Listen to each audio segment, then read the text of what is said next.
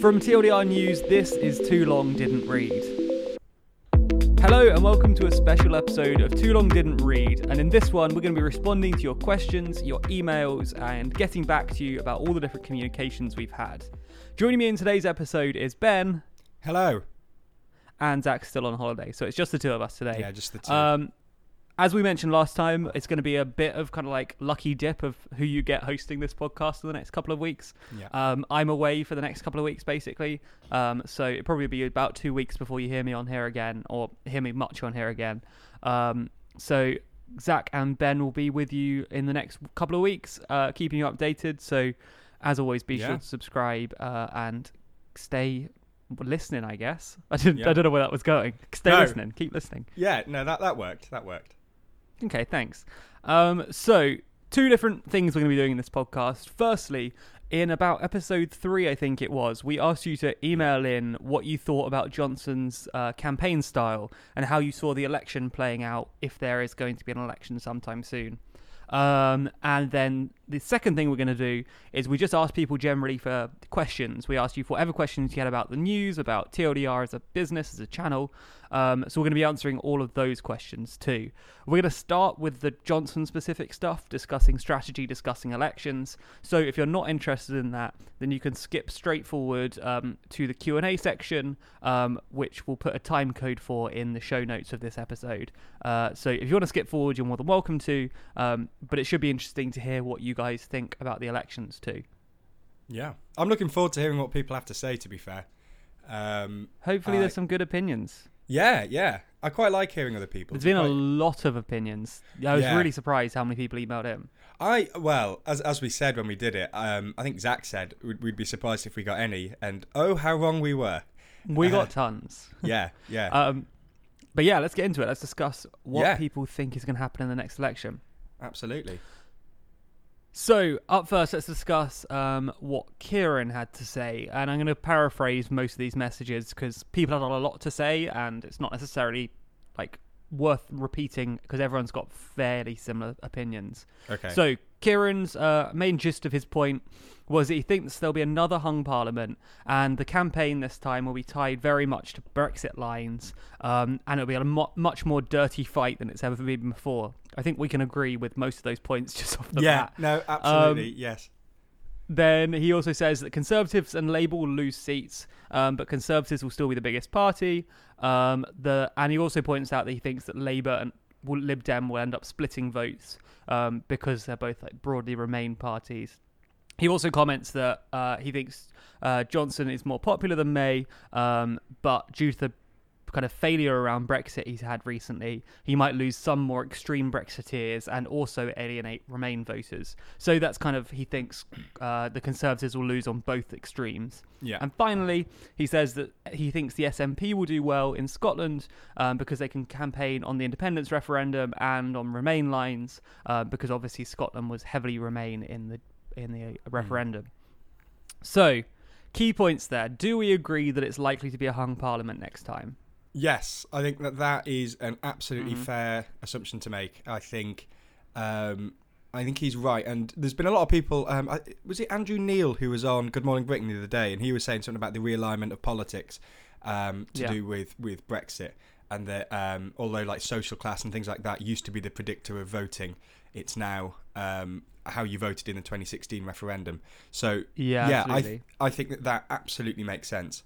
I think that he's completely right when he says about the SNP in Scotland being definitely a Remain party and taking some more votes back, and especially considering that Ruth Davidson for the Conservatives, who's the Scottish Conservative leader who managed to take a lot of seats back for the Conservatives from the SNP, has recently stepped down as leader of the Scottish Conservatives, because her sort of personality was a big factor in why the Conservatives did so well in Scotland in the last election.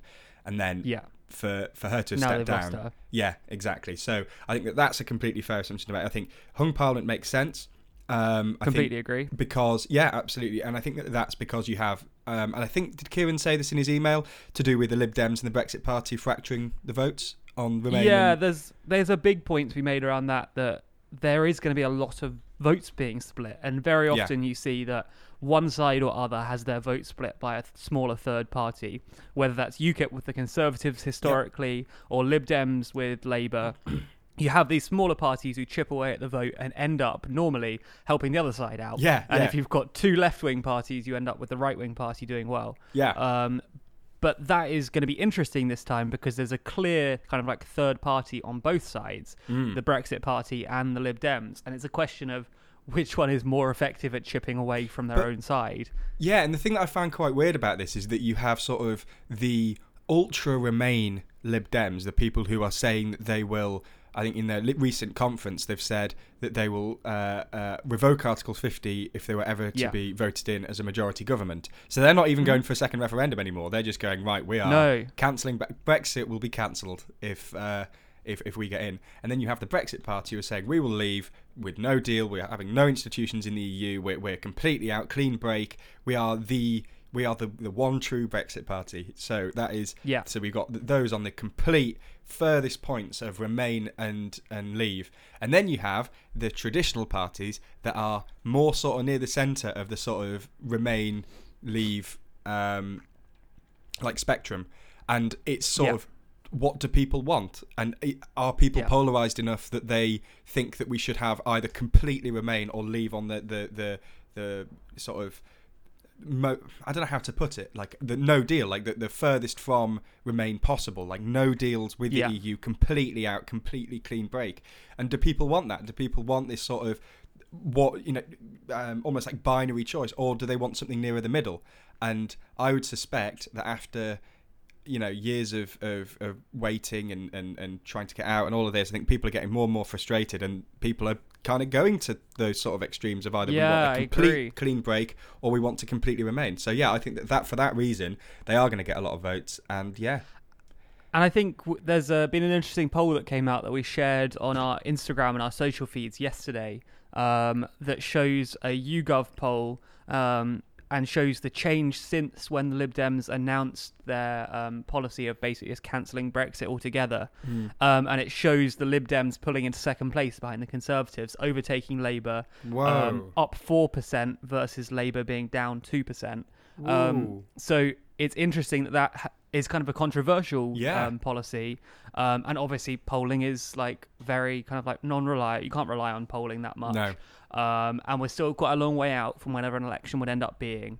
But it shows that there is definitely an appetite for that. And you're right, the two extremes are becoming more and more palatable as we're like getting sick of it. And both sides want to get it done. And it just is, do you want to get it done by cancelling it, or do you want to get it done by just doing it? But I think that that's sort of a wider trend in politics anyways, that you get the sort of... we went through the sort of third way, middle ground, Blairite era. We've gone through that, and that's dead now. That's gone. We're now into sort of Corbyn, which is very, very left, and then we've got I'm trying like UKIP, the surge of UKIP, which is like a very right wing party who get a lot of votes even if they don't get a lot of seats. We've got the rise of those sort of parties, and that's not even just in the UK. You've got Trump in the US. Politics is polarising, and it's not too surprising that people are polarising around the Brexit debate, and people are going, we either want to, the hardest Remain or the hardest Brexit. Totally. So no, I don't think it's that surprising. But I think that the Kieran was completely. I agree with a lot of what he said. I haven't read the exact email, so I'm not going to say I agree with everything he said, just in case. We don't want him to quote us, and like it turns out he put something really shady in like the bottom of the email. But from what I read, I agree. Most of those points, I think we can get on board with. Absolutely. Cool. So another email, and before we lead into this one, it's worth mentioning that when we put out this call for emails and for kind of correspondence, I jokingly said that I only wanted emails about this topic. I didn't want random stuff, and I jokingly said I don't want to see pictures of your bird boxes or hear about your badgers, which obviously caused avalanche of both of those things. And we've hit our first of the list. So let me just send you through Slack the first bird box. Okay, have you got that one, Ben? Yes. Yeah, that's just come through, yeah. Can you spot the bird box? Yes, yeah.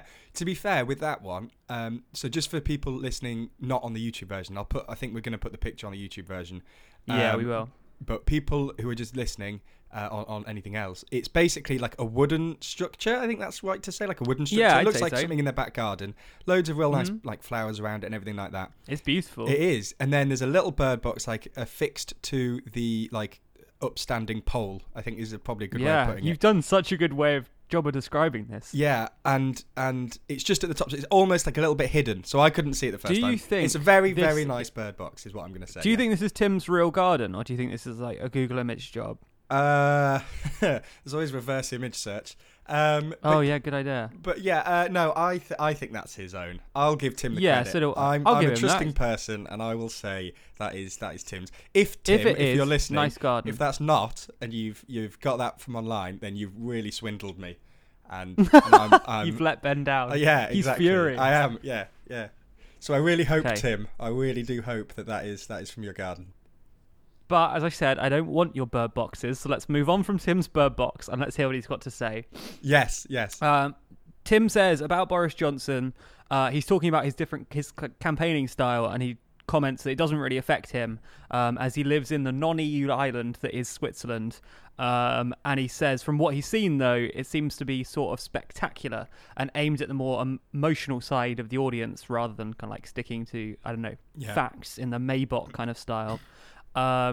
But he says he doesn't really like the style, but then again, he doesn't agree with Johnson on many things, so maybe some of the charm misses him. But it quite clearly seems to work, and he wouldn't be surprised if he uses it again in the next general election. Yeah. So Johnson's campaigning style is certainly very different from some of the other politicians we've seen recently. I don't see any reason. Yeah, I don't see any reason why he'd drop that, because it's been clearly successful over the last... Not even just over the last campaigning period or during the Brexit campaign, but for the last kind of like 10, 20 years. Yeah. Like, it's been a very successful strategy for him. Yeah, and yeah, absolutely. I think that's his unique... That's the thing unique about him, isn't it? That's how he got to where he is. A lot of the other candidates had a lot of experience under their belt, had worked their way up slowly. Theresa May being one of them. So yeah, unlike Theresa May. So Theresa May had sort of worked her way up slowly to become Prime Minister. So she'd been Home Secretary for a number of years. And she'd been in cabinet, and she seemed like a safe pair of hands. She'd worked her way up to the top job, and that was a good way of doing it. Boris, however, had not been in cabinet particularly long. He had been in cabinet, Foreign Secretary. If my memory serves me correctly, of all of the candidates for Tory leadership, he had the least government and shadow government experience for anyone. Yes, I think you're right. Yeah. Admittedly, that doesn't include his time as Mayor of London, which is obviously a different kind of experience, but it's kind of unfair to write that off. That is his prime of his political life, where he clearly couldn't have been in government. Yeah. But even still, he's got some of the least experience. No, definitely. Recent prime ministers. Yeah, and that's where I was going with that, is that he was, although he's not got much experience, his way that he got to the top was through his personality and through appearing on TV shows and winning favour with the public, and as opposed to winning favour with the MPs. And when we were I think it was about a year, I can't remember how long ago it was now, but it might have been 8-9 months, something around there. Me and somebody else at TLDR, we wrote an article about who we thought might become the leader of the Conservative Party, and no one's picked us up on this yet, but I'll say this now. We got it wrong. I remember us saying Who did you say? Well, I don't think we said who we thought would definitely become the leader, but I think we definitely said we didn't think it'd be Boris. Our reasons, and well, at least my reasons, were that the Conservative leadership sort of elections work is the way they work is that you have the MPs selecting them in the first sort of few rounds, so you have to win favour with the MPs and then get to the final two. And I never thought Boris would do it. I never thought that he would win enough favour with the MPs, and I was adamant about that. I thought, if he got to the final two, he'll definitely win. He'll definitely become leader. But I thought he'll never make it to the final two because he won't win the support of the MPs. And the minute he did, I said, there is absolutely no way he's not going to win this. I mean, he was always going to. But I just never thought he'd win the favour with the MPs because he's not been in cabinet. He's not. I didn't think he had that many allies. I didn't think he and all that. But that's the way he did it. He won favour with the people, and I think the MPs probably thought, right, well, we need a good chance winning the next election. Boris has already put in the groundwork over a number of years, winning favour with the people and becoming this personality. and they backed him on that basis. So he almost went round the MPs, won favour with the people, and then the MPs thought, right, well, the people like him, we'll go with him. Yeah. That's what I think anyway. That, it's not an objective statement. I'm sure people have No, different views, I think but it's a really good point. That's how I thought. But yeah, I was wrong. I didn't. I always said I didn't think he would, but I think I'm proud of you for calling yourself out on that. I thought I'll get there before anyone else does.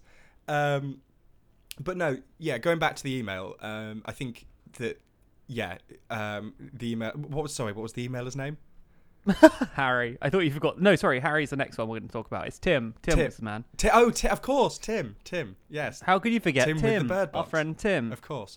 I think Tim was right. I think Boris does have a unique personality, and I think that has helped him get to the position as leader, and I think that will definitely help him to continue being Prime Minister and to possibly increase his majority. I think that'll definitely help him in that. I'm not saying that it'll work, but I'm just saying it's definitely an advantage for him. Yeah, and he's not going to give that advantage up for any reason that I can see, certainly. But yeah. Cool. Next email from Harry, who Yes. is from the United States. And Harry says, on Johnson's campaigning style, at least he can string full sentences together, which I think might be a jab at Trump there. Right. And he said, but he could learn a thing or two from Burko on how to do proper put-downs in the House of Commons. Yes. Is chlorinated chicken the best thing you've got? Really? Yeah. Or Cameron. Cameron was a good one. Cameron was good at Commons put-downs. Yeah. I mean, to be fair, Johnson's not really had the chance to do many yet. No, he hasn't. That is very true. Yeah. You might need a bit of time to get into it. Yeah, I like the observation about stringing full sentences together. Yeah. And the critique of the put-downs. What an amazing observation that no one else made. I love that. No, that's definitely a unique one. I haven't seen that before. But yeah, that's yeah. So, Simon. So I think there was some confusion actually looking in the emails about whether I said badgers as in the animal or badges as in pin badges. And I'm not sure which one I meant. I've listened back and I still don't know which one I said. But we've had quite a few badger emails too. So Simon sent us this. Yeah. Ben, there's a message coming through for you. Yeah, I'm opening my phone. And his comment is, unfortunately, I don't have any pictures of badgers, so here's some of my chickens instead. Which is an interesting way of interpreting that. Have you got the chickens? I haven't yet. Oh, no, I have. I've got them. Oh, look at those. How many are there? Nice bunch of chickens. 4, 5. Very nice. 5. 1 black, 4 white. I can't tell if they're male or female. Don't know what's happening there. No, don't know anything about chickens. No. But thanks for your chicken photo. I love that Simon just... Well, I love that he's just gone, badgers, I've got chickens, let's do it. Yeah, I know. Also, fair ideal. play. Went in his garden, thought, chickens will do. And you're right, Simon. Chickens will do. Now you've endorsed that. The email is just going to be full of everyone's pets. Oh no, it depends on the pet. Maybe we'll get onto this later. I think there's a question about pets later on in the Q&A section. Oh, nice. Okay. But yes, send us some pets. Okay, so we have another email from... Oh, no, this is where it gets difficult. There's a few names here coming up, which I'm I don't know how to pronounce this. So if I say not your name, I say someone else's name and then read your question, I'm sorry, that was my attempt at your name. So, from Moore, I think, though that doesn't... Maybe. Okay. From Moore, we have... Personally, I think that Boris has miscalculated. He's going to have us leave on the 31st and we'll end up in jail and then call a general election without a prime minister. Wait, he'll call an election from jail? I don't know. And then we'll have to call a general election without a prime minister. So someone else will call the general election okay. once he's in jail. Right. I feel like I don't really have anything to say on that specific point on whether Johnson will end up in jail or not. Do you? Yes, I do. Okay, go for I it. don't think it'll happen. I'm just going to throw that one out there. Okay. I just don't. You didn't think he'd become prime minister though, Ben? This is... Yeah, all of my predictive powers have now gone. No one should ever listen to me. Look. However this court case goes, the worst that's going to happen. I think the worst that's going to happen to Johnson is they're going to have to recall the MPs, which will be mildly embarrassing at worst.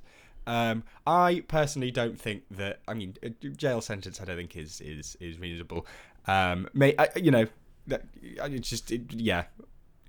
don't think that's the case. I don't want to be too sort of blunt because it's a valid point, but I just personally No, I don't think so. Yeah, it's not completely impossible. Like, of course, the Prime Minister could go to jail. It's just not obvious how that leads from where we are today. No. And yeah, there's a lot of things that people. I mean, when you're operating at the highest political level, and you have, it's to do with your judgment and to do with interpretation of of what you meant. Like, you can never be 100% certain on what that was. Like what we were saying in the last podcast is that you can never be 100% certain about what intentions were, especially when you're doing it in courts of law. And for that reason, you know, he can't get a really bad punishment because they're never going to be 100% sure that he did it. Yeah, I presume what the email is on about is the proroguement.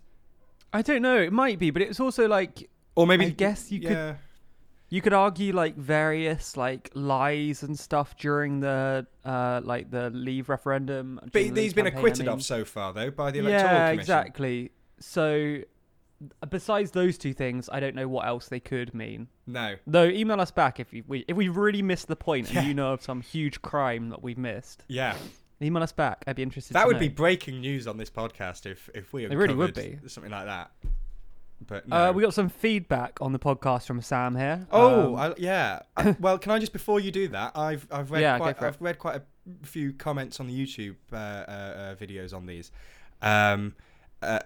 Feedback about the podcast. And I just want to answer one question really quickly from there. And I can't remember who said it, but they said, have you got a schedule for the podcast yet? And I just want to answer that quickly, which is no.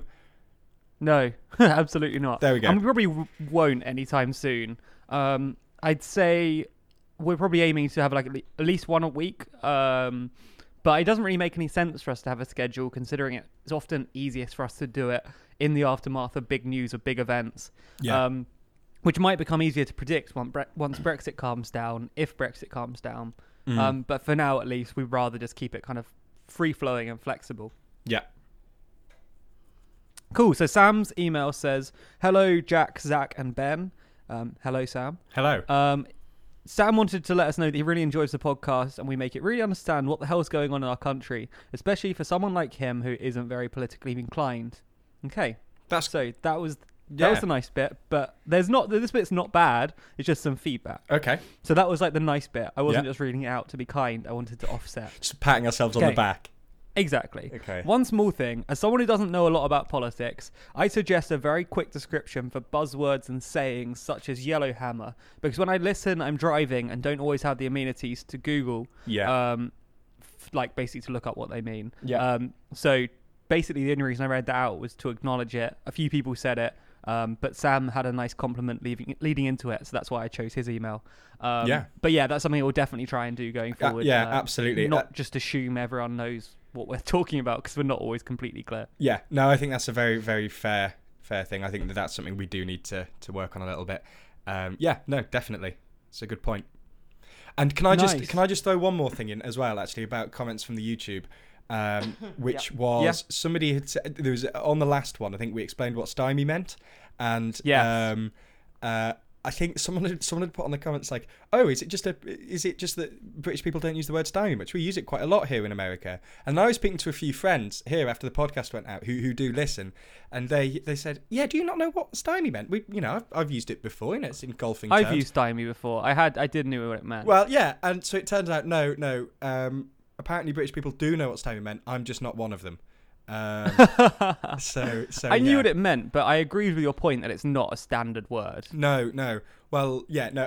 And you had your fun golf fact too. So exactly. You don't want to shoot that down either. Yeah. Also, someone in episode 1, me and Zach were talking about how the High Court in London said that something wasn't justiciable. And we were saying, joking that justiciable isn't a normal word. And someone in the comments... No, someone in the comments said, "Oh, that's weird. Clearly in the UK, people don't use the word justifiable very much." And I was like, no, we didn't mean justifiable. Yeah. And you know what justifiable means? Justiciable is the word we were saying. Okay. Just to clear that up. Okay. Not that anyone cares. It's like 2 weeks late, but even still.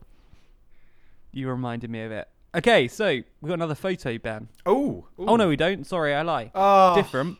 We have a badger excited. fact, though. Aidan emailed us a badger fact. I never even realised that you could have been saying badger. I always thought you said badges, and I think I followed it up. I don't know what I said. Yeah, well, fair play. I'm looking forward to this. Okay, badger fact. Come on. Okay, the United Kingdom passed the Protection of Badgers Act in 1992. It made it illegal to hurt them or kill them, and was written in response to people trapping animals for sport and killing them under the belief that they were going to interfere with agriculture. So, just a fun fact there, that badgers are pretty safe in the UK.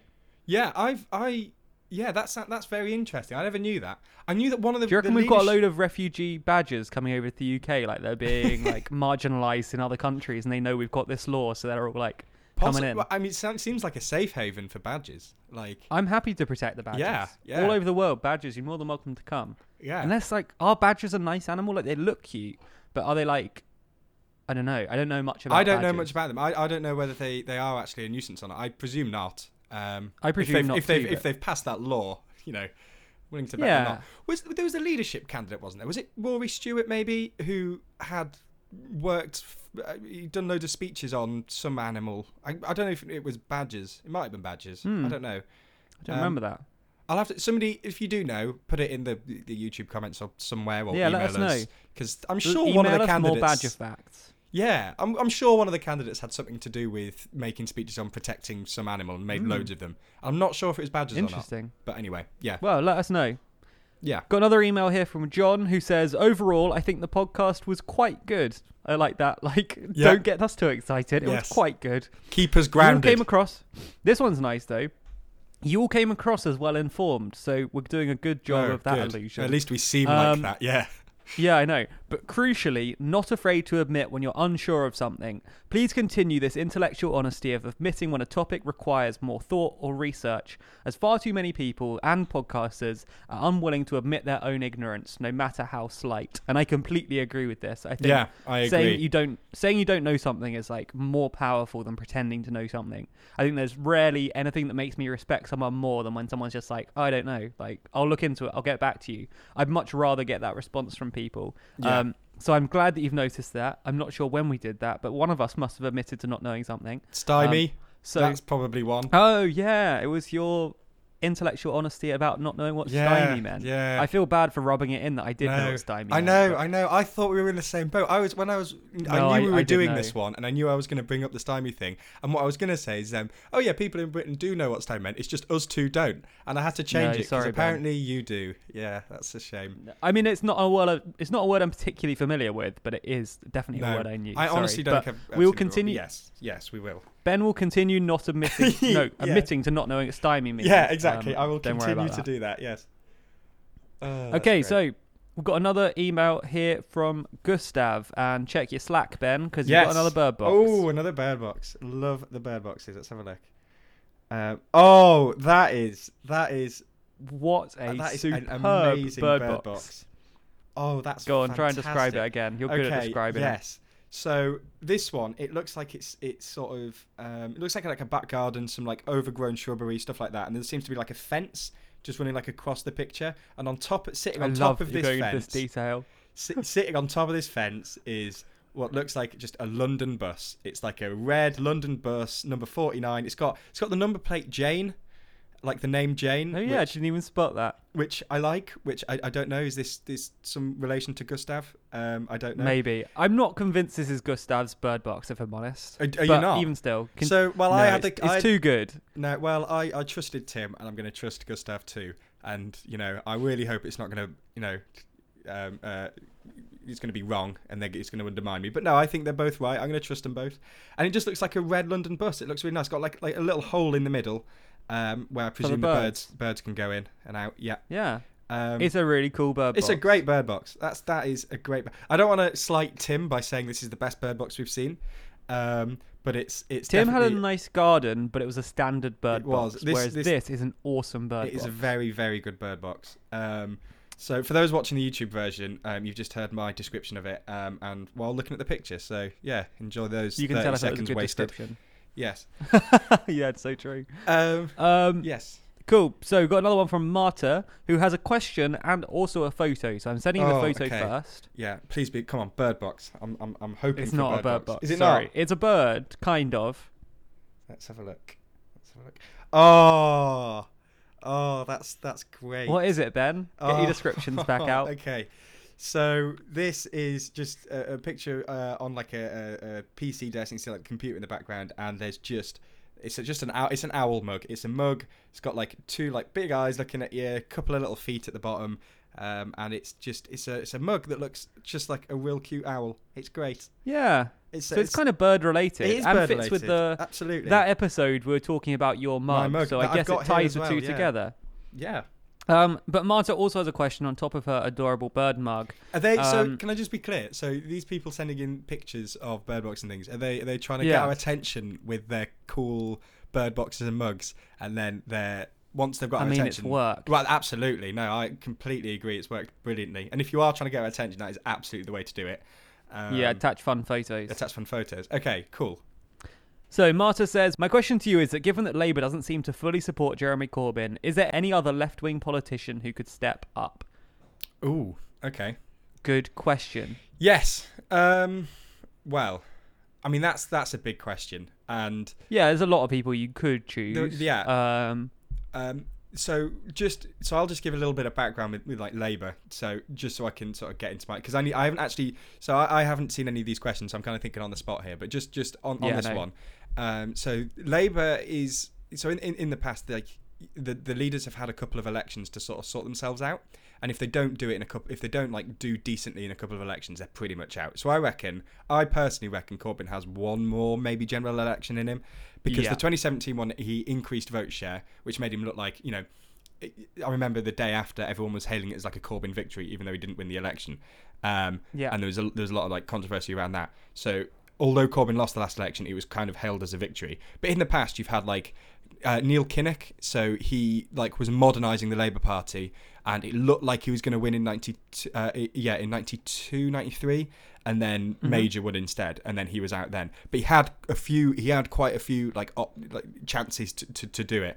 The Tories are a bit more cutthroat, so they're a bit more like, if you don't win, you're out, pretty much.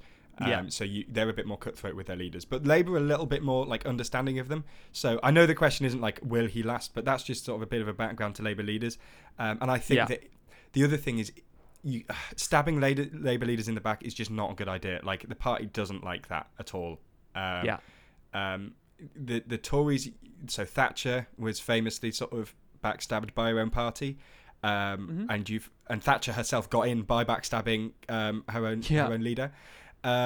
Which was Ted Heath, I think. So the Tories, that sometimes can work, but with Labour, I just don't think that's a good idea. So especially as Johnson, she's absolutely right in the email that he's not unanimously supported, but he has some really diehard supporters. Yeah. And annoying fair, so them probably isn't the best move. Oh no, that's what I mean. Sorry. Oh right, okay. Did I say Johnson? I meant Johnson. Corbyn. Yeah, okay, no, that's. Oh, fair. sorry, I totally meant Corbyn. Yeah. He does. The fact that he has some unbelievably like strong supporters. The other point to make as well is like the majority at which he won the leadership contest. Like it wasn't a small majority. He like resoundingly won the leadership election. So he did. Yeah, and you need another candidate with that level of support to be able to get rid of him, because otherwise it would look like Labour's undermining its own members, because he was it Owen Smith who ran against him, and beat him resoundingly as well. And if you just kind of go right, well, you know, this is the Labour leader we want, and you need someone with a lot of support, and it's trying to find a candidate who might have that level of support, and there might well be one. I don't know it off the top of my head. I'd have to look into that one. But nor do I. But it's a video we could do in the future. I think. Definitely. I think it'd be an interesting topic, especially post general election.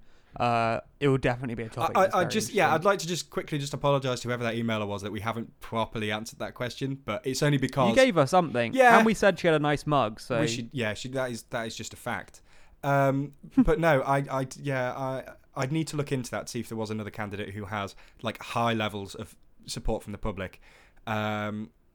Because off the top of my head, I'm not sure. So yeah, sorry for the sort of non-proper answer, but I would have to look into it. Cool. Well, you just admitted you didn't know the answer. Yeah, exactly. There we go. What's he called? John wanted. Was it John? Yes. It was there John. You go, John. We don't know. I got an email from Elliot here saying he's simply writing to us to talk about bird boxes and pin badges. Yes. This is what his latest two. bird box looks like. His latest. He says this is what his bird box. latest, but the Whoa. photo looks very stock photo, if I'm absolutely honest. Either he's got like a proper studio where he took this photo. You are really slighting these. No, but Oh. look at it. Okay, I just like to. So I'll put my description in. This is a stock photo of a bird box. Yeah, it's so true. He does add, though, the colour reminds me of Boris Johnson's hair, Yeah, which I can't fully oh, disagree with. It's No, pretty that good. is fair. Yeah, it is. Unless, it's a very light unless wood. this is from like a garden centre's website or like Amazon's website, and this is the I bird don't box care he's- where it's like, from. His It latest is one. It is a stock photo. Like it could Yeah, be from but Amazon. it's possible that It could be from. it's possible that it's his latest one because it's the latest one he's bought. Possibly. Only he has. That's very And true. he just got it from online. Yeah, I'd like to. So I feel like I've been a bit harsh. Yeah, this might be his latest actual bird box, but he hasn't. He definitely hasn't. Unless this guy's a photographer who his recent job was to sort of create stock photos of bird boxes. This Yeah, I isn't his know. picture. Like unless that's the I completely case, agree. this is so basically it's just a white background. It is just it's a stock photo. It's a bird box. Yeah, it's a bird box. It's a stock photo. Of Imagine a bird box. box. That's Yeah. what it is. I can't believe Another email Yeah, from okay. a different Elliot, or I've just made a mistake and written Elliot down twice, and if so, I'm sorry. Okay. But this Elliot is from Australia, and he sends us a photo too, following in your mug from the previous episode that we mentioned. He sent us a picture of his mug from Down Under. Oh, okay. Ah.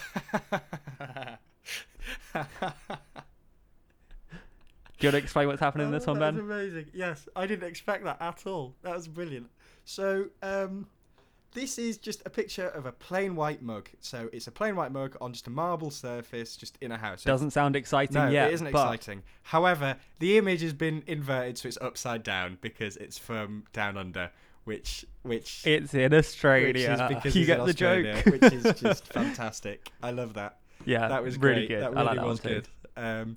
good. Top marks there. Top marks. That was great. Cool. So those are all of our emails on that topic. Thank you to Okay. everyone who emailed in. We got like hundreds of emails, so we just picked out some of the key ones and some of the good photos. Oh, this has been my favorite episode so far. This is great. I'm having a great time with these mugs. We're and not things. even on the general Q&A yet. Are we not? so Were they just get politics ready. ones? Okay. Those are all the politics ones. We're about to head into the Q&A section, Fab. so Okay. prepare yourself because we're gonna have to answer some questions. Okay. I'm looking forward to it. Yes.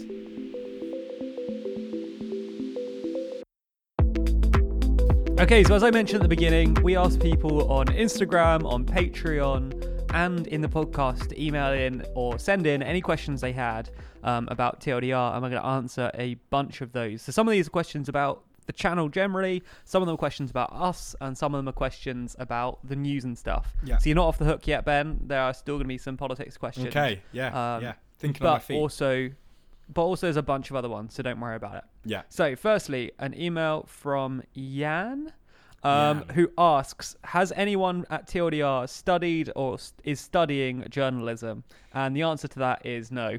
I can't speak for the others. I don't know. I know that I At don't. least I think it's no. Yeah. I could be wrong. I'm trying to think off the top of my head, people at TLDR and what they study, and I know that me and Zach don't. And I know that, I'm going to say no. Yeah, I'm gonna. I don't think so. Oh, this is gonna be But so. You to realise, answer the Jack, question- if someone does, one of the if I know. if we just don't know, this is gonna be really bad. Yeah, but will any of the team actually listen this far?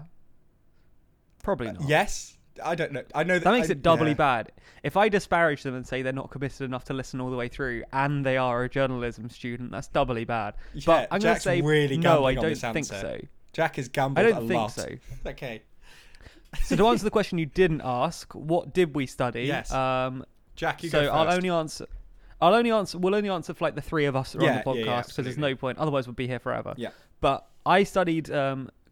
I nearly messed up what I studied. Let me try this again. Are you sure I you studied studied Jack? That was a very. Yeah, I okay. definitely did. I Okay. definitely did. I've got a certificate and everything. Like, Nice. I studied computer science and business. So not entirely relevant to this at all.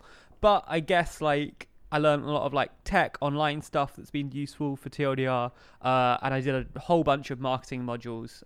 So that has also proved useful. Yeah. So kind of applicable, but I will admit that I am not like trained in politics, which is why we have a writing staff, because Yes. otherwise I couldn't do it. So let me introduce you to Ben. Yes. Hello. So, unlike Jack, I studied. I'm currently studying politics and international relations at Nottingham University. So I'm going into my third year. It's slightly It's to be fair, a lot of what we do on TLDR is like contemporary, what's going on at the minute sort of stuff, and a lot of what I've studied in the past has been like political theory and I'm trying to think of some other international relations theories. I have a couple of the modules which have been really useful actually have been British political history, so sort of studying that, because that is really good for when we're talking about the contemporary stuff and what's been going on at the minute, and then like, linking it back, so that has been very good. I was literally just about to say that's why Ben will always be the one that says like, but of course in like 1953 the Tories did this to do this, and it's like, what? I'll just have to trust you on that. But that's exactly, and it's a bit nerve-wracking because I know that you and Zach probably won't pick me up on it, so I really have to make sure I'm right. I definitely won't. One of the other writers actually, I won't name him just in case he doesn't want to be named, but he's on my course at the same uni, so I know he doesn't listen though. So I was really hoping. What a thing to know. Yeah, I was really hoping I was talking to him about it last night, and he just openly said he didn't listen. So I was really hoping that he'd listen and pick me up on it, because he's done the same modules, so that would have been great. We need to get him to listen to fact check. Definitely. But no. But don't worry. A number of people at TLDR, the main writing staff, all know what they're talking about with politics. And Zach. And hopefully it's at least vaguely obvious that I know a bit what I'm talking about. So while not having studied it specifically like as a degree, I know some things. Do you want to go through what Zach does, or are we going to leave that for him to answer next time? I think, and I always get this wrong, I think Zach studies philosophy. I hope he doesn't listen to this episode. I'm pretty sure he does. I thought you had something to do with economics. Oh, this is really bad. Or maybe it's both. No, I think it's philosophy. Is it definitely philosophy? It's just okay. Or maybe I think you're right, and maybe he studied economics at A level or something. He definitely did something to do with economics. Who knows? I think. Zach's here too. Zach is our friend. Yes, we don't know what he does. You realise I'm the one that's going to be on the podcast with him next because you're away. So if we're wrong, I'm going to be the one that gets the telling off. He'll have forgotten by then. Yeah. Next question from Ellen. Question is, what will the rest of the badge designs be, and when will they be shipped? So this is about the pin badges, which, if you're interested, are available at tldrnews.co.uk/store.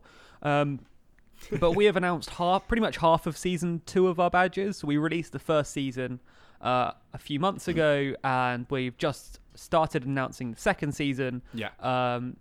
So you can pre-order those badges now. There are 4 more badges to be announced. We will be announcing them next week, next Wednesday, I believe, in our video about the student loan crisis in the UK. So if you're really interested, make sure to check out that video, because we'll be telling you the full list of countries then. But I'm afraid I can't give you any teasers before that. And when will they be shipped? Well, we've started receiving some of the badges. We haven't got the full shipment yet, but they will be shipped in the coming days, or coming weeks, let's say, because we'll wait until everything's here before we can start shipping. I'm away, as I said at the beginning, for the next couple of weeks, so that makes it harder. But don't worry, we'll keep you updated. There will be a video about the badges next week. So keep your eyes peeled, and you will get all the answers you want. Yeah. Cool. Difficult name. I'm just going to say Lachlan, because it looks a bit like that, and that is a name I know. But there's some extra letters in there which make me doubt it. Anyway, what's your take on the whole nothing is truly apolitical / neutral? Where do you draw the line on what's objective and what's just spin? So I guess this is in relation to when we're writing videos.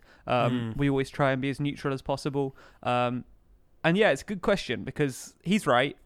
Nothing is ultimately completely apolitical and neutral, because it's kind of hard to get every fact you need, especially as quickly as we're trying to do things. From my perspective, we always try and use a variety of sources. Not always just using news sources, using government sources, but also obviously not just using government sources, because quite often one of the biggest sources of spin But yeah, looking across all different outlets, seeing what people have to say, and then trying to pick through what's the truth. So yeah, basically the answer is have a subscription to every news site because you need it to get the full balance. It's very difficult as well. That's one thing that I've realised from doing this is that I think you're right. Everything can be interpreted in a way. Like I'll put out a video and I'll write a script for a video. And I'll think I've really tried there. Like I've gone through a lot of different stuff. I don't think there's anything in there that shows any inherent bias, anything like that. And then the comments will be, we say, oh, you said this here, and that kind of alludes to this, and all of this. And it is like that is a very difficult thing to do, especially where you get your information. As I say, it all depends on where you get your information, because as you say, there's a lot of things that will be spin and there will be biases in there, and it's difficult to sort of avoid that. And I think you're right. The way to do it is just to try and get it from a range of different sources. I'm trying to think of an example of that. I think there was one that I did. So I had an exam at the end of last year on populism, and I wrote a video on populism because I'd done quite a lot of work on it, and I thought I might as well not put it to waste, and I'll put a video out on it. And I spoke about populism in Europe and its relation to liberal democracy and it being sort of right wing. And the comments on that, there was a lot of stuff saying, why did you leave out this? Why did you leave out this? Why did you leave out this? And my honest answer is that the journal articles that I read mainly spoke about the things that I put in the video. So they left those things out. So I wasn't fully aware of them. And like that was one way that people have sort of said that video was sort of biased, is because I left out a lot. But my argument for that is that I've done a lot of sort of journal article reading and I've read a lot of like scholars on that, and that's what they talk. The bits that I included were what they talk about. So yeah, like that's a good example of like of how it's very difficult to sort of avoid biases, because if other people have them, and it's all to do with like omitted information as well, like that's a good example of that. And if you omit certain things, it looks like you're deliberately doing it, but that might not be the case. And it's just it is difficult. But I'm not using that as an excuse. I'm not saying that I am biased, but this is why. It's that I'm just saying that's why it's difficult. Like it is difficult, and it's something we need to try and figure out how to get around. But and I think it's also a question of sometimes just language that's used, and it's something we're becoming more cautious of. That people often pick us up that the language we use plays into different like sides' rhetoric, whether that be people on the Brexit side criticize us when we say like crashing out of the EU and stuff like that, because they say it's like too emotional. It's not like is like using language to make things sound more catastrophic. Or on the other side, people criticize us if we use the term Brexiteer, because they argue that it makes kind of pro-Brexit people sound too cool and too buccaneering. Wait, what? I've never heard that one before. Yeah, we get that one all the time. Do we? Or the one we get most is if we call Boris Johnson Boris, because it personalises him and makes him sound more friendly. We said that I think we said a while ago that we were going to try not to do that. Yeah, I think and that's not even like a partisan thing. That's just because people are right. We would never refer to Corbyn as Jeremy all the time. So for consistency's sake, Theresa. It makes more sense. Exactly. It makes more sense to refer to him by his surname as we do everyone else. Yeah. But yeah, that's our take on it. We try our best. Yeah. Use lots of different sources and try and make sure the language you're using isn't provoking anyone. Yeah. Cool. Duncan wants to know, what new things can we expect to see soon? Also, will TLDR be more British than UK news and other news than Brexit? Be more British? As in we discuss British things more, or sure. we drink tea a I'm lot taking that stuff. as... I think we're already as British as we can be. Yeah. But TLDR will continue to like cover Brexit, obviously. But as time goes on, we'll obviously have to start looking at other topics too. Yeah. I mean, at the moment, it's like we are only covering Brexit a lot of the time, but that is because that's all the news is. Like in the UK, politics has been so overwhelmed by Brexit. It's not like we're choosing to just cover Brexit and ignoring a load of other political issues. It's Brexit is the political issue. Yeah, exactly. So yeah, as things change, what we report on will change. Can I use this opportunity actually to ask a question to everyone? And I might need to have a new email. What's it called? Do you want to do this one? New subject line. Yeah, new subject line. You do it. I've shot myself. Ask your question first. I'll ask the question and I'll have a think. Yeah. So basically, I've been writing a series over summer on British prime ministers. Now, we haven't entirely figured out the format, and I haven't entirely, because I tried. I don't know if I've told you this, Jack, actually. But I tried recording it the other day, and I tried actually reading the scripts and reading it out and doing it. But I just didn't like how it sounded, and I didn't like me doing the sort of serious sort of narration. I just didn't think it worked, and I ended up it just didn't work. So I'm still trying to figure out the format, but I've done the research for it. So basically, it's a series or podcast or something on the former prime ministers, starting from Churchill in the 50s and going up through, and it'll be sort of giving an overview of their premierships, what they've done, what they're sort of famous for, what they're known for, and it's to give everyone sort of a background to that. Because as I said, I think in an earlier answer, like one of the modules I did was British political history, and I think that's really helped, and it's sort of given me a bit of an overview as to what's going on now. And one of the things we'd include in that was the development of UK relations with the European Union, or the European Economic Community as it once was. So I just want to know from everybody here, like, is that something people would be interested in? Would you want me to like continue with that, or what format do you think that would best take? Because me and Jack were thinking of doing it as the scripted audio, and then do a bit of a discussion afterwards about the contemporary relevance of each prime minister. But I don't know. As I say, I tried to record it the other day, and I didn't like how it sounded. But maybe that was just because I was doing the voice, and maybe that was just why. So maybe I need to hand it to Jack and get him to do it. The classic TLDR voiceover. But I don't know yet. So if anyone has any opinions, email in at hello@tldr.news.co.uk, and then use what subject line are we going to do, Jack? It's up to you, mate. Okay. 3-word geographical location. 3-word geographical location. I've got my mug. I'm going to go with another one off my mug. Oh, I like it. It's going to be It could be London again. Yeah, Westminster Abbey. Have we done that one, or was that simple? No. Westminster Abbey, London. How about that? Well, okay, so if you've got any feedback on Ben's series on the prime ministers and the history of prime ministers, any ideas around what you think we should do with that series, if you'd be interested, any titles for the series even, email us using the subject line Westminster Abbey, London, and we'll filter by that subject line, so it's important you do use it, otherwise we won't find your email. Yeah. Cool. Another question from Charlotte. Okay. Does TLDR intend on becoming a mainstream news source? I like this question because I don't know how to answer it. No. It puzzled me so much. I thought I'll chuck it in there. Yeah. I mean, it depends obviously what you mean by a mainstream news source. Yeah, I was about to say that. And also, I like the question implies that it's a choice we have. Exactly. Yeah. We're like, oh yeah, we'll do that now. As in, like, we've decided up to this point we're not going to be. Oh, I don't want to. No. Yeah, who knows? We'll see how things play out. I think there's no reason we can't be. I mean, it depends. Some people use like mainstream media as like with negative connotations. So I guess like some people wouldn't want that, but like all it really means is like becoming more popular and being like a standard news source. So we do want to be just without the negative connotations. Yeah, we want to be the good bits. Yeah, we want to be the good. We want all the good bits. But I think also, I think generally at the moment, a lot of the mainstream news sources are newspapers that are struggling to find a place online and are trying to get their footing. And I think as like an established online news brand, I think we've got a slight advantage there. Yeah. Because we're already doing it better than a lot of like other news outlets are. Yeah. So as things continue to progress online, who knows? We'll wait and see what happens, but maybe. Yeah, I agree with you. I think it depends what mainstream means. Like, I don't want a 24-hour news channel. That'd be a lot of work. Can you imagine? Yeah, I know. We have to employ a few more people. But yeah.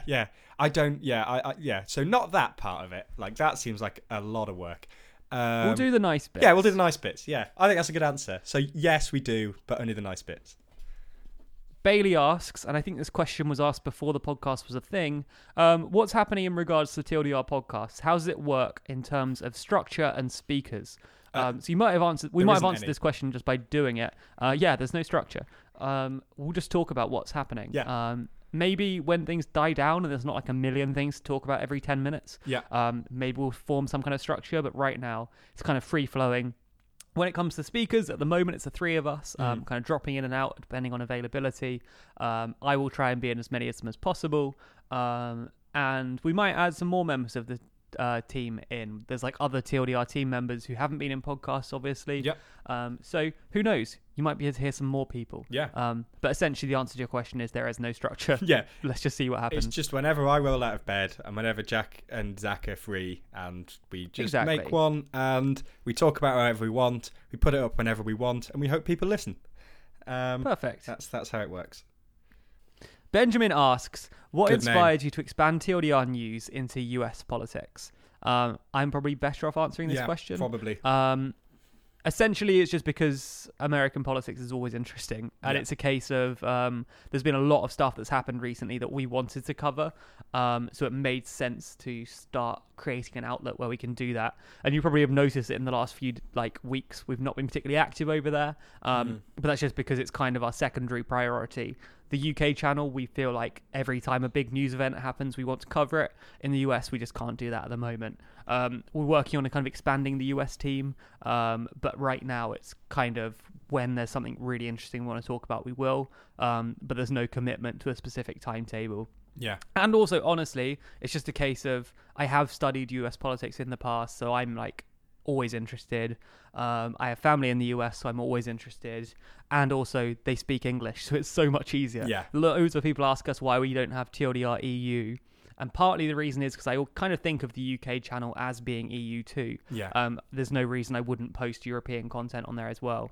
And also just because it's so much harder for us to cover European news. If we were to cover like an issue in Poland or in France or wherever, we would then still have to either use British-speaking news sources, which obviously isn't the best source of news because it's kind of coming through a English lens, or we'd have to like Google Translate everything. And as good as Google Translate is these days, it's still not the easiest way of doing it. So the US is slightly easier for us. And the other thing is that we don't have the background, really, do we? Like you've got to look at these things with context, and we don't have the context. Like we don't know. Like someone could say to us something's happening in Poland now, and we wouldn't know Polish history, so we wouldn't know how that fits in the grand scheme of things. Yeah, exactly. So that's probably another reason. So yeah. Cool. Adrian asks, would love you to look at the Lib Dems targeting different seats in the general election. Is it bluster, or could they realistically overturn significant majorities? That's a good question. So yeah, a bit of background again. Like seat targeting isn't uncommon. Like the Lib Dems were unfortunate in 2015 because they had pretty much all their seats taken from them. The Conservatives, like even though they're in coalition, had this. It was called the Black. This is great. It's called the Black Widow strategy. Have you heard of this? Mm-hmm. Yeah. Yeah. So just for the listeners, the Black Widow strategy. It was where it's named after the Black Widow spider, which I believe. It eats something. It like eats its partner or kids or something. Yeah, I can't remember. But there certainly is a spider that does that. Yeah, I think it's a black widow, but it eats like its partner or something. And the reason is because the Conservatives, they were targeting Lib Dem seats and managed to successfully take like a lot of them. So they called it the Black Widow strategy because it was obviously they were in coalition. They took a lot of their seats from them. So that happened before to the Lib Dems. I would expect, I think the Lib Dems would definitely start strategizing and seat targeting in this one because obviously they're the Remain party at the minute, and I would presume they'd be going for seats where there was a massive Remain sort of majority in 2016 and their MP is somewhat of a Brexiteer, so that you can then argue in that constituency that they are a better suited candidate because they represent that constituency better because they would be a Remain party. So yeah, I would expect that that's what they'd do.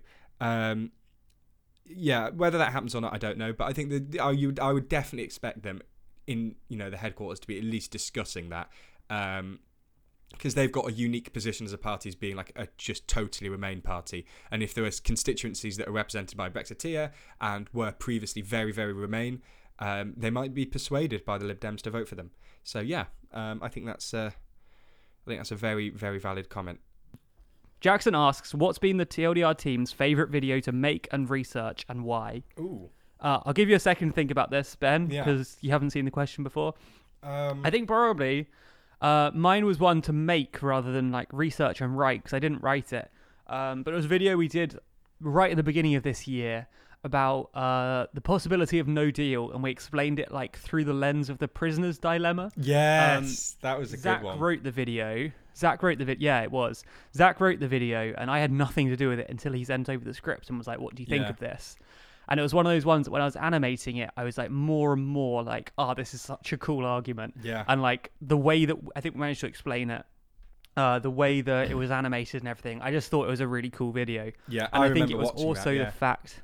Yeah, and I think it was also the fact that having writers on the team was relatively new at that point. So to have such a cool article given to me as like, I had nothing to do with it, here you go. It was like, oh, cool. This is what we want to happen. This is ideal. So I think that was like, felt like a turning point to me in TLDR, and it was like a really cool video. Mine's slightly different. So mine's because, the one that I've most enjoyed writing, I think I just had to think then. I think it's definitely the Brecon and Radnorshire by-election one. Yes. And there's a few reasons for that. Number one is that I found loads of I went off on a few different tangents and I found out some really just interesting stuff. So about like MPs, because their MP there had been done for expenses or something, and then he was standing again. So I had to look at MPs who'd been imprisoned and like looked and got like some House of Commons briefing papers up, and they had like their the MPs that were still MPs while in prison and had the longest sentence, like the people who were still MPs while in prison, and like the ones that were longest in prison,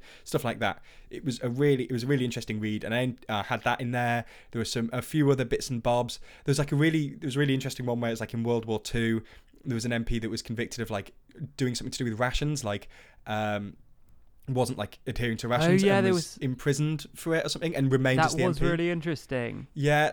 So I remember. There was those kind of things, and then I did good video. Yeah, and I tried out a couple of other things in that where I was like, I think Jack said something like the script writer insists that I include this, and I thought I was being real funny at the time, and I don't think it went down particularly well with people watching. I think they didn't like it that much, which fair enough, but I just enjoyed it. I enjoyed doing it, I enjoyed writing it, and I enjoyed putting those little what I thought were jokes in there. So yeah, that was a fun one. I thought that was one of the more fun ones, so I enjoyed that one. Got a question from Ross, who I assume, based on the question, is my boyfriend Ross, right, who asks, at what point are you going to get a dog for the office? That's great.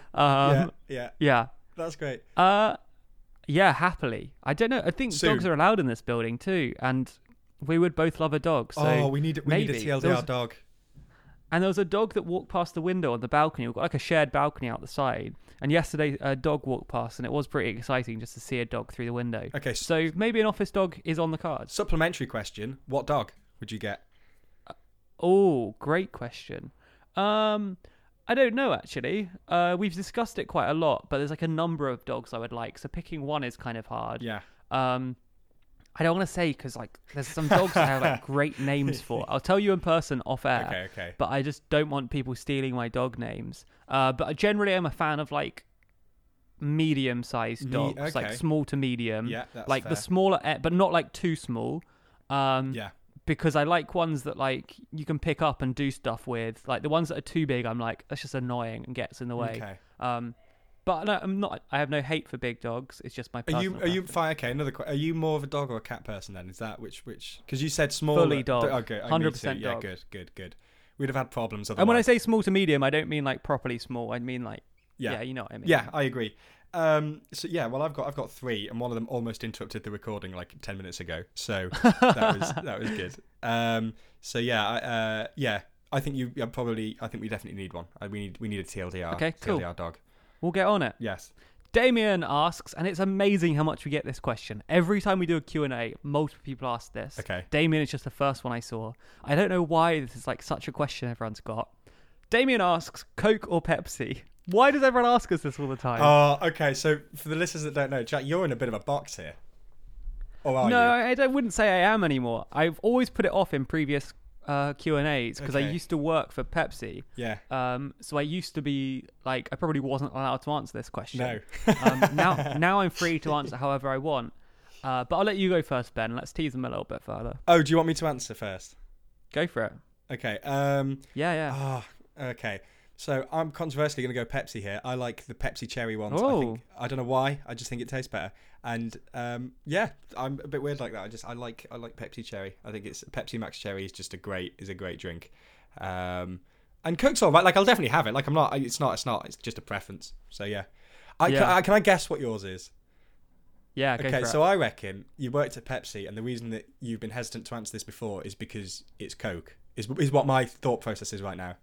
Yeah, so you're kind of half right. So my preference is Coke for like the full fat versions, like the full sugar versions. I would always go Coke over Pepsi. Yeah. But when it comes to the 0-calorie versions, I vastly prefer Pepsi Max to Coke Zero. So it depends on what mood I'm in. If I'm like going all out sugar and I need the energy, I would always pick Coke. If I'm just going for the flavour, I would go Pepsi Max. Okay. Not a great answer from me there, but at least Very we on the finally fence, answered the very question. neutral. We can put that one on. We can put that one to bed now at least. Yeah. That one to be like maybe inundated, just constantly. We really have been. It's unbelievable. Yeah. Jack asks, how do you think Burko will be remembered as speaker? Oh, that's a great question. Yeah, That's very a good. I great like question. this one. Okay. Well, it's difficult because there's bullying allegations for a start. So Yeah. he left basically a little while after he announced that he was going to be leaving at least. When he was accused, when the bullying accusations came in. So I know that we have a bit of, there's a bit of a joke at TLDR about Burkow and all of this, and I get that. He's speaker. He comes up with some great lines, but no, you got to bear in mind he's a great comedic character. He is, but you got to bear in mind that he was kicked out because of bullying accusations. Also, so that's one side of things. On the other side of things, he don't be had too a lot mean of, to Burko. I want to interview him on the show one day. So. Yes, I won't be. I think but he did a lot to do with urgent questions, which means that it was holding ministers to account and upholding the power of the House of Commons over the government, and that's something that he's really pushed for during his tenure, and it's noticeable. Like he has done a lot, and he's really held those ministers to account who don't turn up for urgent questions. So he's done that, and he's really reasserted the power of the House over the executive, which is a really good thing. So I think that people will remember him for that. I think people are obviously going to remember him for some of the cracking comments he's come up with. Like that goes without saying. But I also think you've got to bear in mind that there's a good possibility he might be, depending on whether the bullying accusations go any further or if anything else comes out, anything like that, he might be remembered for that.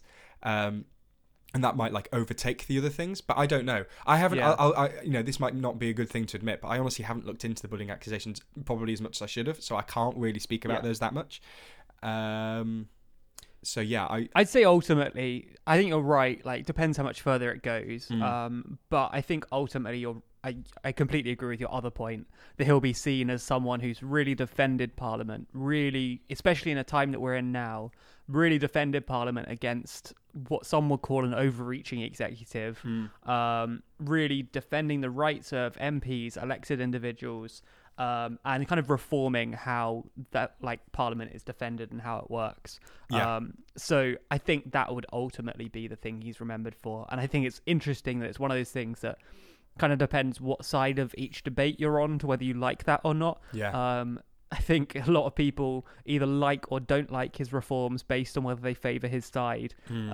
So that's always the case with politics, but it's kind of interesting to look at, is what he's doing good irrespective of what I believe? And I think it'll be interesting to see some of the outcomes of some of the new precedents and stuff he's set, because he definitely has changed things over the last few years. Yeah, definitely. That is one thing that he's definitely changed a lot of things in the House of Commons, and he's definitely changed a lot of things to do with his own opinions on things. So obviously him formerly being a Tory and being quite right wing, and then being effectively kicked out by the Tories, and for supporting the other side too much.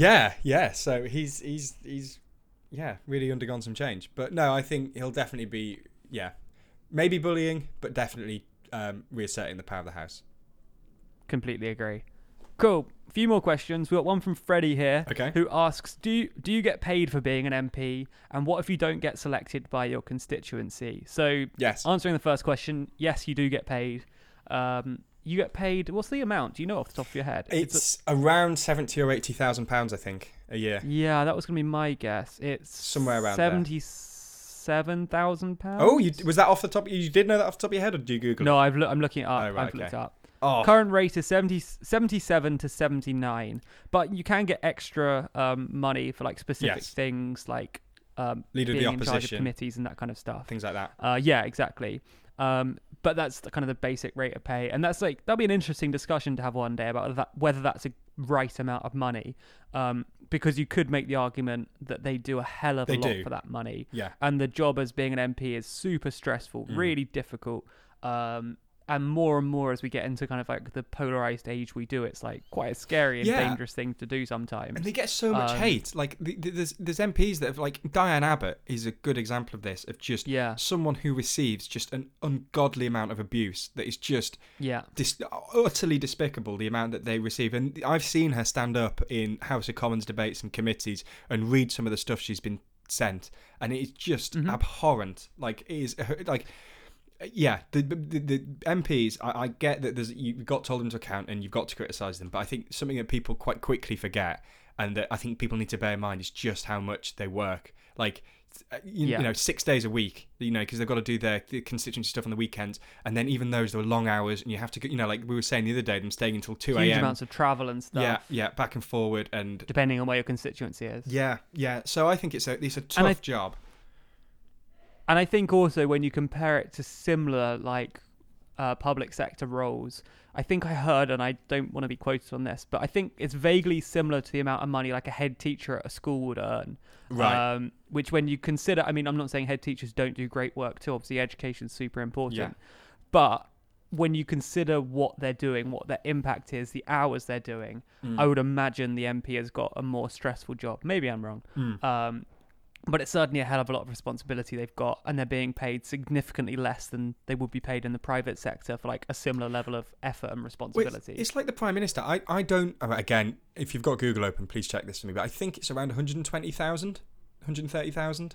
That sounds about right. I'd say maybe 150. 150, okay. But that's to lead the country, and that's that is a 7-day job. That's a full... Yeah. Like, I'm sure they have time off and they'll have holidays and all that, but if something happens on a Sunday... if something happens on a Saturday or Sunday or on your days, like, sorry, your free time's cancelled, you're doing this thing. Like, it is just, you know, a lot of work, and, you know, giving up your life for however long you are Prime Minister for, like, just with little bits of, you know, breaks for holidays for a week every now and then, like, it's just utterly full time. And when you consider, like... And you'd be... Yeah. Sorry, continue. No, but it's like, if you consider like equivalent pay for other jobs, as you were saying with that one, I really think that the amount of work that you'd have to do for Prime Minister for that amount of money, like, I get that it is a lot of money. Oh, 100%. I understand, but it is a lot of work for that money. Like, when you compare it to what you could earn in the private sector, running like the equivalent, it was like the equivalent of running a small to medium-sized business. Like the CEO of like a medium-sized business is earning that kind of money comfortably. Yeah. So it's a case of like they're running not only a medium-sized business, but like a whole country. Yes. Especially through what's happening at the moment. So I think that's every one point action that you have, every action that you do is scrutinised. Like, you walk to the shops, you walk to the shops, which you probably can't even do, like, to get a bit of it, like, you're scrutinised for it, or you're heckled or something like that, like, and that's something that a small to medium business owner probably won't have to put up with. Like, again, I'm not saying that they don't work hard for their money, like, I'm sure they absolutely do, but I'm just saying, like, the you know, it's running a country and all the other things that come along with it, and yeah, I think that people are very quick to sort of scrutinise, and I think that you can it's fair to scrutinise, but yeah, they work hard for their money, I think. Second point that Freddie had there as well was, what happens if you don't get selected by your constituency? I mean, the simple answer is you don't have a job. Yeah. Like, if you were an MP of a constituency and then they don't select you again, you're out of a job. And I think that is cutthroat. It kind of plays into the money thing again too, because it really selects the kind of MP people who can run for MP are generally more affluent people going into it, because if you weren't, how do you afford that as a career prospect? Yeah. Of every 5 years you could just completely lose your job, and it's not even like you can just like transferable skills straight into another role. If you get fired from, like, I don't know, a marketing role, you could then start doing a similar job somewhere else. If you get fired from being an MP, it's not like you can go to another company and be an MP there instead. No. And it's also super expensive to run to be an MP. Yes, the amount of costs you have for running a campaign is unbelievable. Hence the parties. And very often, but even then, very often, like, the individual ends up paying a huge amount of money regardless. So, yeah, I think it's not that much money, even if you do get, well, it's a lot of money. It's way above like the average salary in the UK, but it's not a crazy amount of money, even if you do get the job. And if you don't get selected, then you don't have a job anymore. You're Yeah. out immediately. Well, there was. I remember at uni last year we had a couple of former MPs come in to speak to us, and I can't remember their names. It's really bad, but I can't. But they were MPs between the 2015 and 2017 Parliament. So obviously we had an election in 2015 and then again in 2017, and there were some that were selected. I think it was near the Nottinghamshire area, so near my university, but. They won in 2015, then they lost in 2017, and they were just sort of setting themselves up to be MPs. You know, they were getting on committee, stuff like that. They were just getting in, and then they just lost their jobs, and they had to go and find jobs elsewhere. And they were doing like talking to us about it, and they were all saying that it's entirely their intention to go back into politics and become an MP again, which totally makes sense. But yeah, if you lose, you're out. It's that simple. Also, Also, from what I've seen, there's not a whole lot of support from parties all the time once you're out. I think in theory there's meant to be a structure of like helping MPs find a new job and that kind of stuff. But I think very often if you have to find a new job for your former MPs, you probably lost an election, at which point your party is probably more focused on other things, rightly or wrongly. Just quick recommendation while we're on the topic. I'm not sure if you've read the book, Ben, but the book Why We Get the Wrong Politicians. No, but I have heard of it. There's a lot of information about this and what it's like to run to be an MP in that book. So I'd really recommend it. It's a really good book. Yeah. Okay. So we've got a question here from Beji, who says that he's from Australia and he's seen a lot of people talking shit about a potential Kanzuk deal. What's the UK view on it, and does it ever stand a chance of happening? That's your one, I think. Yeah, and I think ultimately, and maybe I'm wrong on this, but I think the UK view is just there isn't one. I think from what I've seen in comment sections and stuff, most of the talk about Kanzuk has been from people in the other three countries. Maybe that's just because they're more switched on to it generally and more engaged with it. Yeah. Maybe it's the UK is so distracted by Brexit that thinking about other deals afterwards isn't necessarily top of mind. But I'd say generally if you went up to an average person in the UK and were like, what's Kanzuk? I reckon 99% wouldn't know what you were talking about. Yeah. I might be wrong there. Maybe I'm just pulling a number out of the air. But I'd say the vast, vast majority of people wouldn't know what you're talking about. It's not something that's particularly well reported on in the news. So I'd say the UK view on it is just complete lack of interest, maybe. I can't add much to that, really. I know what it is, but only from watching the video. I didn't have anything to do with that. But I don't know much more than that. I know the countries involved, but that's it. Yeah, and I mean, I kind of get the logical link. They're all English-speaking countries. Yeah. Commonwealth countries as well. There's a general, similar, the economies are vaguely similar. But I think, who knows whether it will ever actually happen. Yeah. And I think there's lots of limitations to it, geography being only one of them. When you look at who countries trade with, it tends to be neighbouring countries and nearby countries for obvious reasons. And I know we live in a globalised world now, but there is a reason why the vast majority of the UK's trade is with the EU and with nearby countries. Yeah. Because it's just the easier way of doing things. Yeah. So will there be some arrangement between those countries? Yeah, I'm sure there will be. If the UK is free to create their own trade deals, why wouldn't they do it with countries like Canada, Australia and New Zealand? Whether there'll be an official alliance, I think especially considering we've just come out of the EU, the appetite to get in some other new formal alliance with countries, I can't see there being that much appetite for that. But I think there will definitely be some kind of relationship.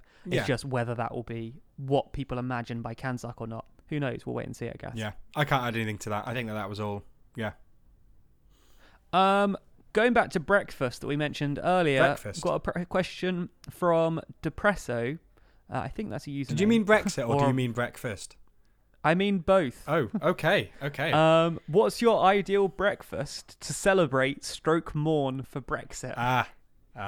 I see. Good question. Great question. Okay. Also, I love the idea of the TLDR team getting together to celebrate / mourn Brexit the day it happens. Yeah, we need to get trained. We need to organise this. This sounds good. Yeah. Oh, everyone's going to be so disappointed with my answer. So, Jack, you go first.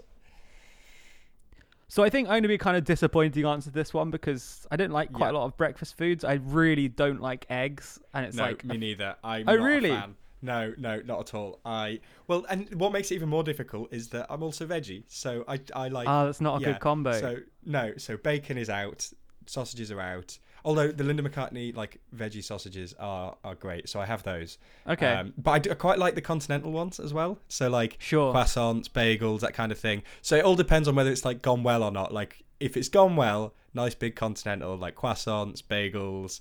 Like I like toast and like cream cheese I love how on excited bagels. you got by toast. Oh no, I did. Smoked salmon yeah, and cream well, cheese is like the one. I mean, I know that Yeah, you're veggie, well, so like. Yeah, I can't have the salmon bit, but the cream cheese bit, big fan. But if it's not gone well, then just a couple of veggie sausages on their own. All So depends. sad. Yeah. Yeah, Exactly. I think we're both bad people to answer that question. Exactly. Yeah, Zach should have been here. He should have been here because We don't know.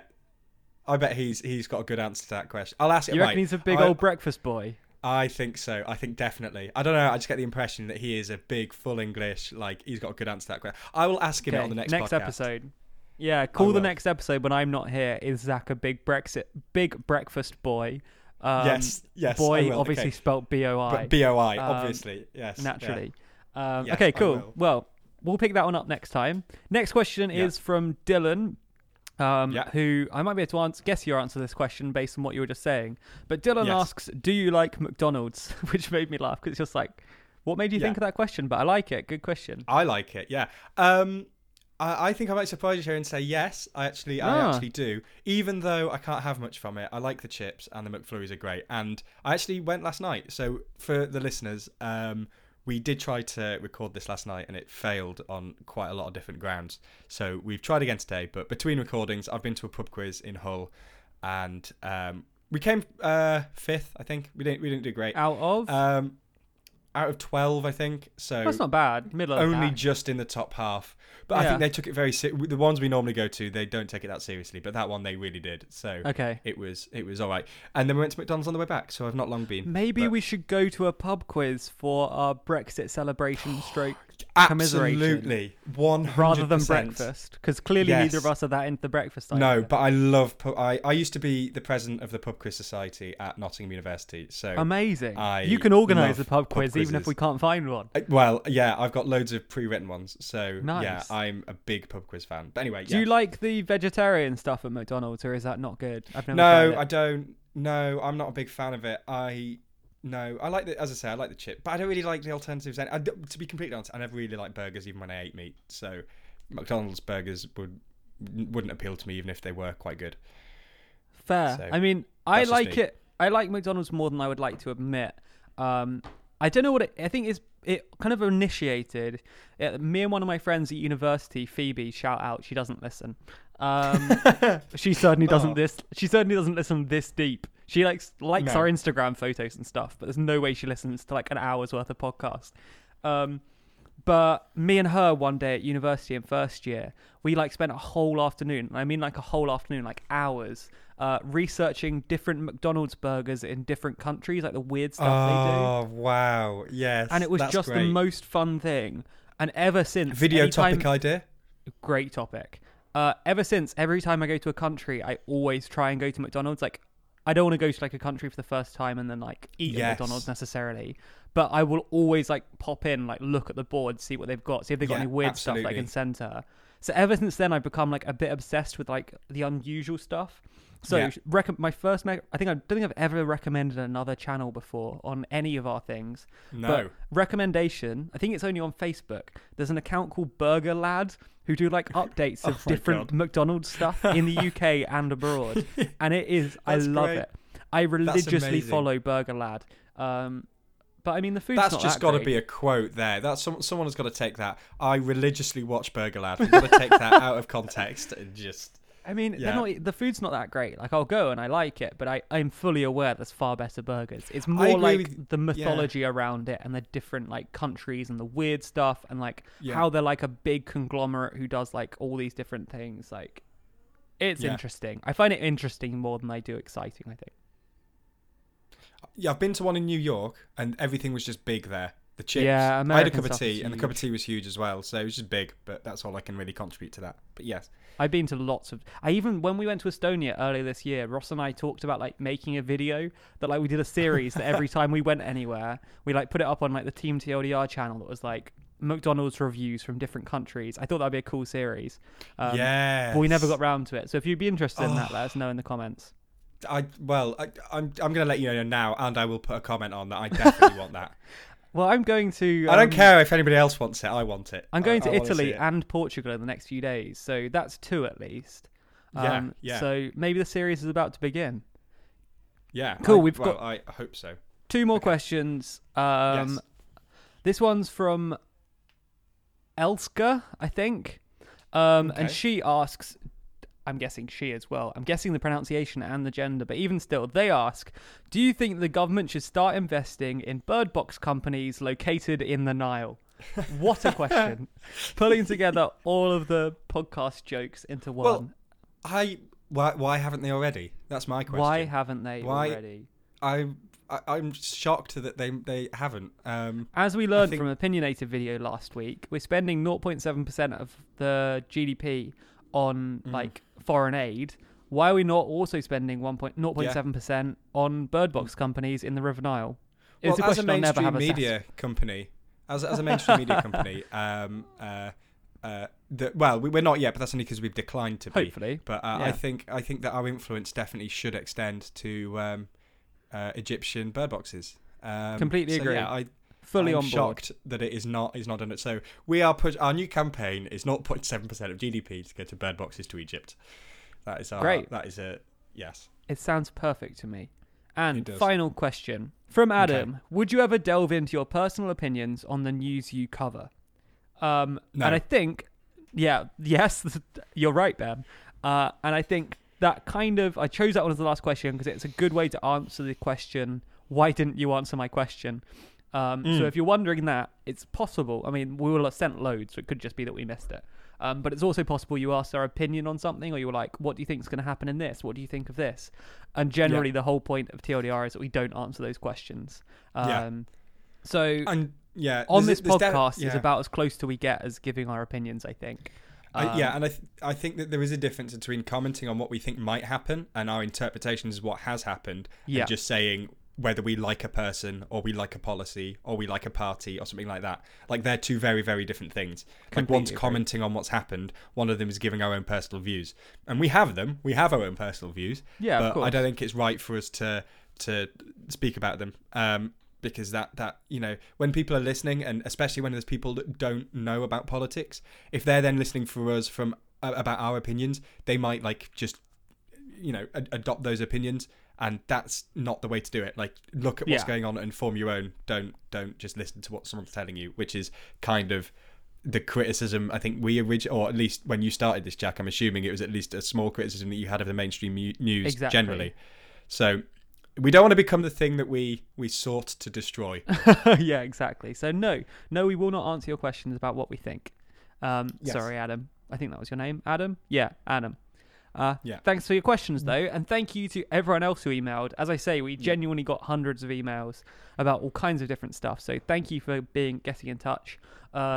Follow us across all of our social channels so you can be notified next time we do a Q&A. It'll be nice to do one of these kind of every couple of months or so. Answer your questions about the politics and us and whatever you want to know about McDonald's, dogs, and Pepsi. Or breakfasts. And breakfast, yeah. So thanks for your emails. Thanks for listening as well. It's They've been been cool great. to do this. It's been fun. It has. So yeah, thanks for Yeah. getting involved. We will, however, Adam, give our opinions on bird boxes. That is Yes. something we are not impartial on. And we will continue to review your bird boxes. So send more in. I've changed I my would policy entirely. I want to see more bird boxes. I want a whole wall of the office to be covered in like a leaderboard scale of bird boxes. So send them in. Yes, definitely. I want compilations to music of just brilliant bird boxes. That's Love what I it. want.